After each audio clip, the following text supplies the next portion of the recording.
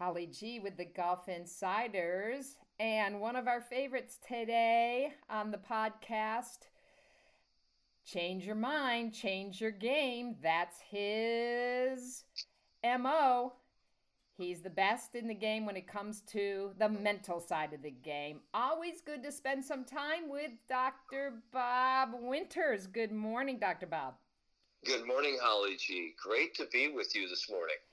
Well, and it's great to see a live leaderboard from Colonial. And the Charles Schwab Challenge is officially the restart of the PGA Tour for the 2019-2020 season? I'm so confused. That is correct. Yeah, that's correct. We've also got the Corn Ferry Tour live leaderboard up at TPC Sawgrass at the Valley course. We don't hear very much about the Valley course. We hear a lot more about the tournament course. But the TPC Valley course, I was just there about a couple of weeks ago with some clients up there working on it. It's in fantastic shape.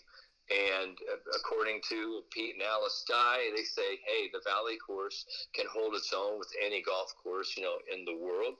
And it definitely can, because they're letting the rough grow up high. And since we've actually had this tropical depression come through and have a deluge of rain, the rough has even increased more in thickness and in depth. So hitting the tee ball and hitting fairways is going to be crucial there for the young men there at the Corn Ferry Challenge. And also at Colonial, at Hogan's Alley. I mean, that golf course, you've got to hit the ball straight, very strategic golf course and small greens. And so, yeah, it's great to be back to golf. We are back, baby. Like in the movie The Hangover, we are back. Yeah, we're back to playing some great golf. Yeah, and you just kind of gave me goosebumps with that, because I saw a great interview yesterday that Todd Lewis did on the Golf Channel with Jay Monahan, commissioner of the PGA Tour. And, I think as a sport, I feel very proud about how, golf has, created a place for people during the pandemic to go out and get recreation. We know that's been, very positive. And now we're, leading the way, the PGA Tour, to be one of the first sports back in business and, pushing things forward. And I think so many people are going to be tuning in, especially this week, because we're just so desperate for some live sports. Well, I think that's true. But the one thing that, when you were just talking about that really hit home with me, is that golf is one of the sports that is personally identifiable, personally playable. When we have young men, young women play soccer, basketball and football, I mean, there's only a shelf life of their career, and they never really get a chance to play later in their life and on football, basketball, soccer. But you can play golf. It is the game of a lifetime. It's a game for all people. And that's what I love here about, this pandemic that came through. Golf, the outdoors, the sunshine, the vitamin D from the sun, the fresh air acted as, sort of a natural Mother Nature disinfectant. It was a great place to be. But now, as you watch it on TV, it's one of the first sports actually, really be reintroduced back into the modern world and getting up and going. And everybody can identify with it. And now we can actually say, wow, Colonial. And so people get a chance. They can actually go out and play Colonial Country Club if they're lucky, but they can play the TPC Valley course that the tour pros are playing on. And that's the whole thing, is that people are getting out, they're playing. And I think the commissioner and all of the PGA, Corn Ferry people and LPGA people are looking at this week very closely, because if we do it right, as far as really opening it up, keep safe measures, it will actually blossom, and it will create more dominoes to fall, and will lead to more things opening up, and hopefully getting the fans out there, because that's the one thing that I've been talking with a few of my players, concerns about. Okay, we're not going to have any fans out there. The golf course is going to be looking a little different. It's going to be a little bit weird. It's going to be going back to like your amateur days. The testing where they have like, this 6-inch Q-tip going way up in your nose for a nasal swab, and just really meeting all of the medical protocol that you have to have, in order to play. So there's a few different, glitches, but, the one thing that truly remains, Holly, is golf, and we are back, and that's just a wonderful thing. So the players, many of them with the Colonial on the radar, have probably, really been practicing the last few weeks. We know a lot of players in the height of the pandemic, were not really touching their clubs. I'm curious your thoughts. First, there's getting back into the rhythm, right? Of their game, and then the mental thinking through a golf round. Mentally, how do players jump back into their competitive radar? Well, I think a lot of the players, and I know that 40 of them last week were up at Sea Island, where Sea Island had a tournament called Return to Golf back at Sea Island. So they had 40 players, about half and half from the PGA Tour and Korn Ferry Tour. And the players that I have worked with that have played in that, they said it was just great to get in the reps, to be out there in tournament competition, to kind of get, the blood flowing. The other players that haven't really had a chance to play in anything formal like that have been playing a lot of sort of pickup games, skins games. But the biggest thing is once you actually step up on that tee, once you get onto the golf course, this is where you have your comfort zone, Holly. This is home to them. This is really where they feel the most comfortable. And I don't think it takes very long for these players to get acclimated back, to tournament golf. This is what they do. And this is what we call vocational choice. I mean, they have trained themselves to think a certain way. They have been conditioning themselves. And by the looks of the leaderboard, early this morning that, you and I were talking about monitoring, they haven't, got too much rust on them right now. I see a lot of them are already, 3, 4, 5 under through the first, 9, 10 holes. That's some pretty good shooting, for people who've had a 3-month layoff. But the point of it is, some players have taken this time off. Others, have actually, worked on their conditioning. Others have, sort of stayed home and sort of recharged their batteries. But as I always tell people, it's different strokes for different folks. You've got to be able to do what you think is going to be best for you. And so if you think you need a little bit of time off, then take that time off. If you feel you need to actually strengthen one of your weak spots, then spend that time doing that. Because I've always said this is kind of a saying that I created, that you have to be smarter than your doubt and better than your fear in this game. And what that means is the number one performance interference that any of our listeners have and the tour players have is our own self-doubt. And self-doubt is our greatest distraction.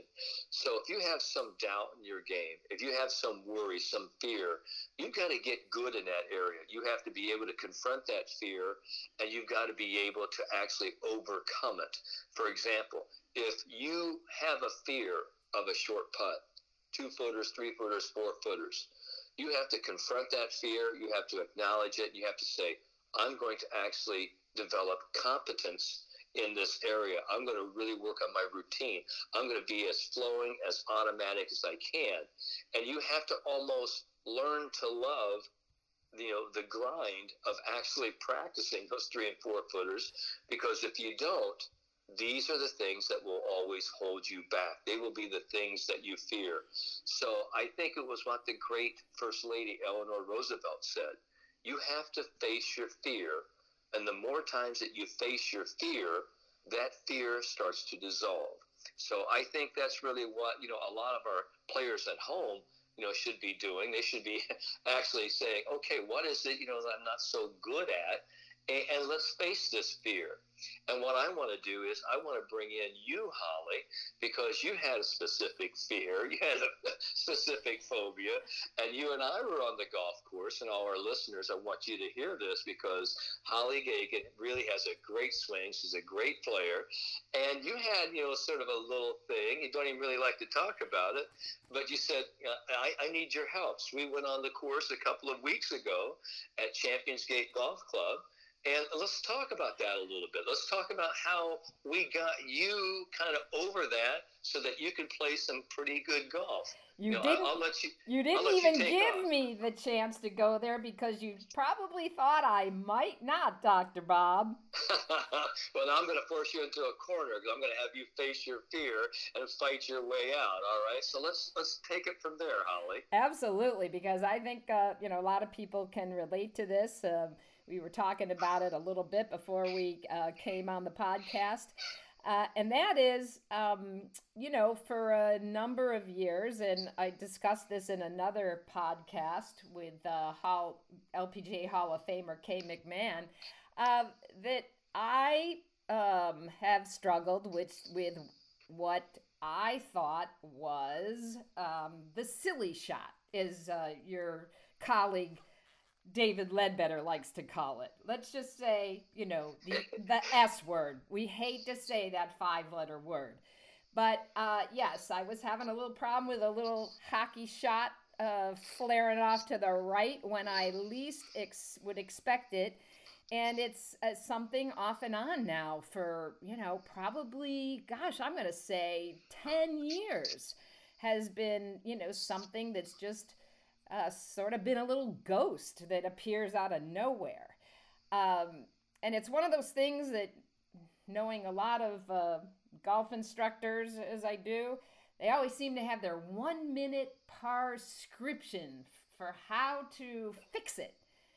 But Dr. Bob, in the end, you diagnosed me with something completely different.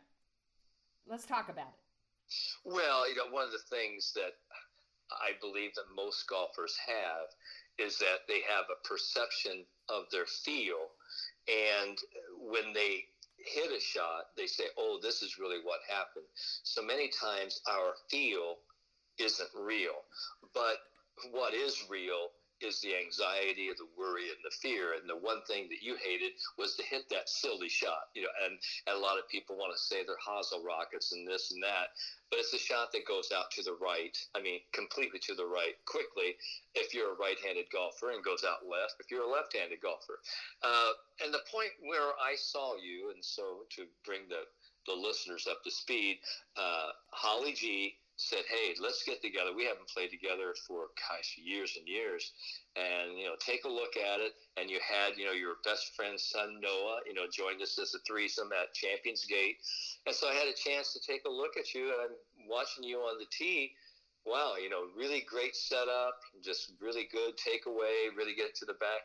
But when you came through, you would do something with your lower body. You would actually spin out. You would almost swipe away from the ball. And so the club face was completely open, so the ball would just sort of slide off to the right. I mean, a big slide to the right. And so we actually just made, kind of an adjustment with you very, easily with your posture, and also just something for you to swing through the ball into your target and not, pull away and around so much, kind of swinging more down the target line. And once I helped you understand that you didn't have that silly shot. All right, let's just say it. It's the shank. It's the shank. I'm going to come clean. Well, we could say, the word, rhymes with thank you, but shank you. So the whole point of it was, this silly shot, this, what you thought was a shank to the right really wasn't a shank, what we know as a shank, where the ball comes right off of the hosel, very, very close to, where the shaft is inserted into the club head there at the end. No, in fact, in your case, your club face is wide open. The ball was coming off more off the toe and it's sliding off to the right. And so, obviously we take a look at that. and I've worked with a lot of golfers, for years, just not on the mental game, but as you know, I was a former college golf coach at University of Virginia and started all the Nike Golf junior schools for the last 28 years. So I've had a lot of chance to take a look at a lot of unique and weird swings. And so there's a cause and effect to the golf swing. I've always tried to keep it simple and specific. That's KISS for our listeners. Keep it simple and specific, because I don't think we have stupid people. I think we have people who are just under the wrong diagnosis, and I think that's really what happened to you. And here's what happened: as you started to say, I don't have the shanks. I said, no, you don't. And here's really what you need to do. And you made this great swing. You started hitting it, and all of a sudden, we started building this success pattern, and you started to feel more comfortable with it, more confident with it. And for the listeners who have never seen Holly G play, who've never had this opportunity, really can strike it very aggressive, with her driver. Sometimes when she said, "Oh, that iron shot, I hope I'm not looking for it," and I said, "Quit looking for that ghost, Holly." You remember what I told you? I said, "Quit waiting for that other shoe to drop. Let's continue to play."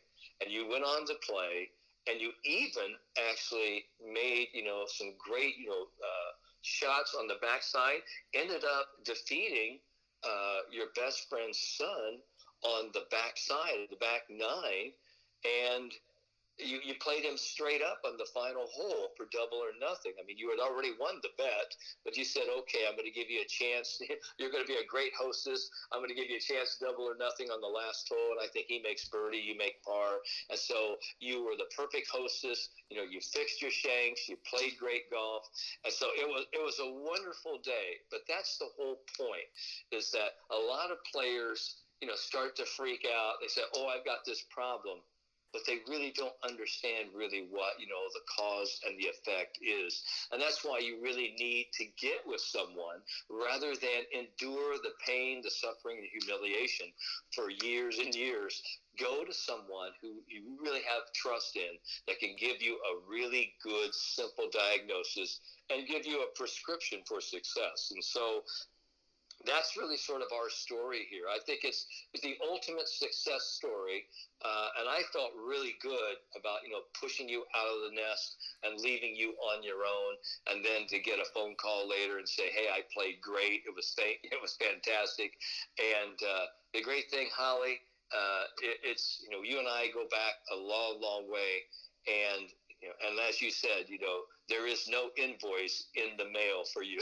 Okay, this is all given out of love. So. Oh, that was a lot of love, Dr. Bob, but I sure appreciated it, and again, being able to take it to the range and to the course. Which is, another piece when we're taking lessons, right? If you get that opportunity to then actually have your coach, have your instructor, go watch you for a couple of holes so you can, see it both. We're all superheroes on the range, right? We all hit them like Brooks or Annika, if you're a female, right? So, it was really just terrific. And like you said, right from the get-go, when you told me, no, this is what's going on, just completely shifted my whole mindset right on the spot. Yeah, exactly right. I think it's the same thing as going into a doctor. It reminds me of the George Costanza Seinfeld episode. He had something on his lip. He said, "Is this cancer? Is this cancer?" And he worried about it. He obsessed about it. And he finally, went to the doctor and goes, "No, that's just kind of a blemish. It's no cancer." And he goes, "No, it's not. It's just a blemish." Oh, he just completely did a 180-degree turnaround in his thoughts. And I think that's really what happens to a lot of players. Now, for those people who are listening, one of the things that I hear a lot is when people say you have a player and he misses, a few putts, man or woman, boy or girl, and they miss a few putts. They go, "Gosh, I can't make any putts. I'm snake bit.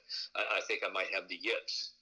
Once you actually introduce, these words, there's a lot of words that really stick with you in golf. When you start saying something about that, Uh, I hear that a lot, and I hear it's the nomenclature around, some of the younger players coming up. Yeah, I can't putt. I've got the yips. I always tell them, I said, you really want to start even going there, because you have to understand what the yips are and what the yips aren't. And you hijack your mind. You're just hijacking your Exactly. mind. Yeah, and it's just an emotional kidnapping, if you will. You hold yourself hostage, and now you're starting to look for conspiracies, and you're making a mountain out of a molehill. So the biggest thing to do is say to yourself, hey, listen, I just made a bad putt. All right, let's continue to be nice and fluid, hit the ball solid, finish my stroke. Really just move that putter head, move those hands, through the putting motion, and just keep it nice and fluid, nice and flowing. And a lot of people start getting sort of flinchy, get sort of jabby, and they start, hitting putts with what I call the hit and hope method. And they're already saying a little prayer, to the Lord up above, please help me, not look foolish on this. And they give themselves a lot of negative self-talk, Holly. So the biggest thing is to be very proactive, to tell yourself, this is exactly how I want to do it, and then step in there and then give yourself permission to just do it. And that's why Nike has been this multi-billion-dollar company for years, because those three words really give people a direction and a mission statement, say this is what I want to do. So that's really what we have to do. And for the people at home, the one thing, if you're going to go to the golf course and you really feel like you've got it going really well on the range, one of the things you want to do is, if you can have somebody take your iPhone, your camera, smartphone, whatever it is, and record you from behind the ball and down the line, record you really swinging your swing really well. And then maybe going into your reminders, writing down a couple of notes in your phone, and maybe even talking about your swing after it's done, putting it on audio, and say, this is really what it feels like. Oh, here I was, taking it away. Here I am at the top. You can kind of be your own best coach, if you will, and kind of see yourself doing your most efficient form. And that way, a lot of people, you have a chance to see yourself, kind of take yourself out of your body and see yourself from a different perspective. So now you can actually sort of try to create those feels, create those positions, create those movements. And that's really what the iPhone has done for us. It's given us our own little video camera recording studio, and it's so portable. So I'm always telling people to do that. If you really want to help your game, have somebody take some videos of you when you're swinging your very best, and then have them take a picture of you, a video of you hitting some poor shots, and compare and contrast what's different, and what's different in the feel. Because most of us, we don't know what we're doing. When we're doing things well, we don't know what we're doing. And then when we're doing things poorly, we again don't know what we're doing. So we don't know what we're doing when things are going well and when things are going poorly. So it's really important to get a baseline, a frame of reference that says, this is what my swing feels like. This is what my intention is. This is what I'm trying to do with the swing. And with you, Holly, when I saw you take, the club away and really getting it up to the top, you were in great position. I mean, you look very athletic, but then you altered, your form coming down, and you coerced the club, and you really felt that was what you needed to do. But no, we did something different. It changed your feel, and it also changed your results. So Absolutely. That's become one of my trademarks. You change your mind, you change your game. And that's exactly what we did. We actually changed the way you thought about things. And when you change the way you think about things, the things you think about change as well. And that's really what we did for you. And I don't mean to be so verbose here, but I was just really proud of you that you could incorporate those changes and make it work for you almost immediately. Well, one thing I will say, Dr. Bob, is I'm very coachable, and I got the chance to be with one of the best, and so appreciate your time. And if our listeners want to reach out to you to take their game to the next level, and I say to my listeners, not only on the mental side of the game, but Dr. Bob is a great player himself. So in terms of also a swing coach, he can put all these pieces together. Works out of David Ledbetter's Academy here in Orlando, the best of the best. Dr. Bob, how do our listeners get in touch with you? They can actually, contact me via, my website, drbobwinters.com, drbobwinters.com. There is an information portal there. You just click on contact me. And, I am taking on, wonderful new students, and we're going to try to help everyone become a little bit better. That's really what my mission statement is. It isn't that we just work with the best of the best. We also work with some of the most emotionally challenged yet motivated players on the planet as well. And I got to tell you, Holly, it was great to be out there with you again. It's always great to be with you here on the radio over the airwaves, but it's great to be with you in person and see that tenacity and that coachability really come to life in human form. So thank you for giving me the opportunity to play with you and Noah. It was a wonderful day. Thank you so much, Dr. Bob. drbobwinters.com. If you want to take your game to the next level, he's the best. Thank you, as always, for spending some time with the Golf Insiders.